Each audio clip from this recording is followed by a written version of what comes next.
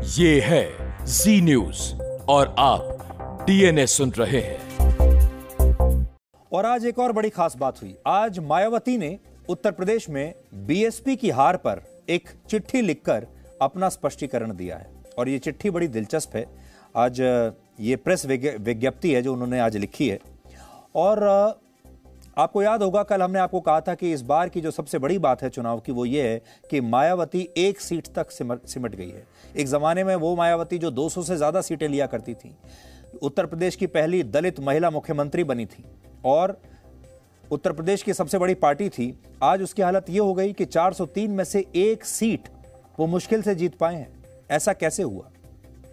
तो आज उन्होंने स्पष्टीकरण दिया है और इसमें उन्होंने लिखा है कि बीजेपी के मुस्लिम विरोधी चुनाव प्रचार की वजह से 20% मुस्लिम वोट समाजवादी पार्टी के पक्ष में एकजुट हो गए और मुस्लिम समुदाय को एकजुट देखकर हिंदू वोटरों ने भी संगठित होकर बीजेपी को वोट दे दिया, जिससे बीजेपी जीत गई और बाकी पार्टियां हार गई। चिट्ठी तो काफी लंबी चौड़ी है, मैं कुछ लाइन आपको पढ़कर बताता हूं। वो लिख रही हैं, भाजपा के अति आक्रामक मुस्लिम विरोधी चुनाव प्रचार से मुस्लिम समाज ने एक तरफा तौर पर समाजवादी पार्टी को ही अपना वोट दे दिया तथा इससे फिर बाकी भाजपा विरोधी हिंदू लोग भी बसपा में नहीं आए। यदि ये सभी लोग इन अफवाहों का शिकार न हुए होते तो फिर यूपी का चुनाव परिणाम कतई ऐसा नहीं होता। तो उनका गणित आप सुनते जाइए। फिर वो कह रही हैं, इस बार चुनाव में मुसलमानों का वोट एक तरफा समाजवादी पार्टी की ओर जाता देख दलित वर्ग में से मेरे खुद के समाज को छोड़कर बाकी सभी हिंदू समाज ने समाजवादी पार्टी के रहे गुंडा माफिया आतंकी व भ्रष्ट राज को याद करके तथा यह सोचकर कि कहीं हिंदुओं का वोट बंटने में समाजवादी पार्टी सत्ता में वापस ना आ जाए, इसके डर से उन्होंने बीजेपी को अंदर ही अंदर वोट ट्रांसफर कर दिया और बीजेपी को अपना वोट दे दिया।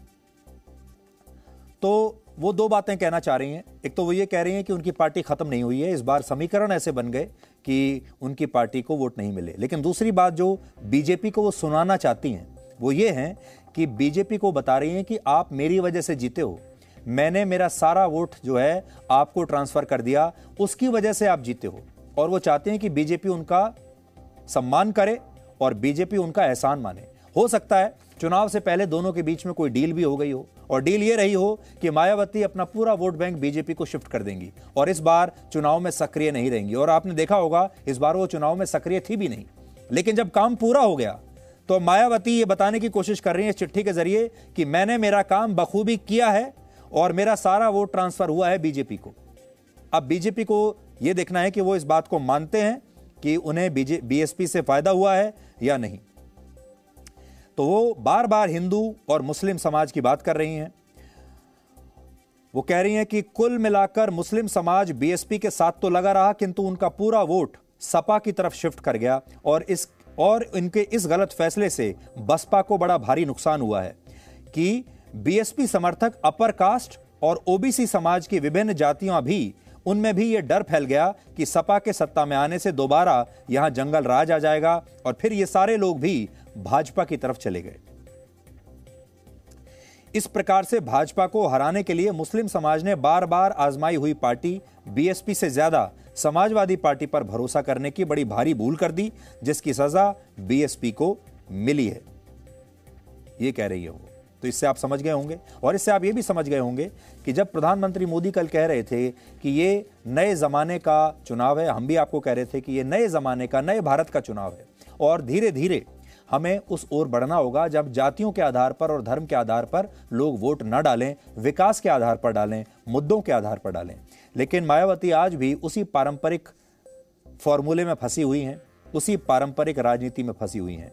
उत्तर प्रदेश में केवल एक सीट मिलने के बावजूद मायावती वही गलती दोहरा रही हैं जिसकी वजह से उनकी पार्टी का यह हाल हुआ। इसलिए हम उन्हें आज ये उनसे आग्रह करना चाहते हैं कि आज वो हमारी बात जरूर सुने और ये बात हम आज उनसे लगातार ये कह रहे हैं कि प्रधानमंत्री मोदी ने जातिगत राजनीति के बंधन को तोड़ दिया है और कल चुनावों में एक नया वोट बैंक देखने को मिला है जो है डबल वी का वोट बैंक, डबल वी यानी विकास का वोट बैंक। लेकिन मायावती अब भी विकास और दूसरे मुद्दों को छोड़कर जातियों के वोट बैंक को अपनी हार के लिए दोषी मान रही है।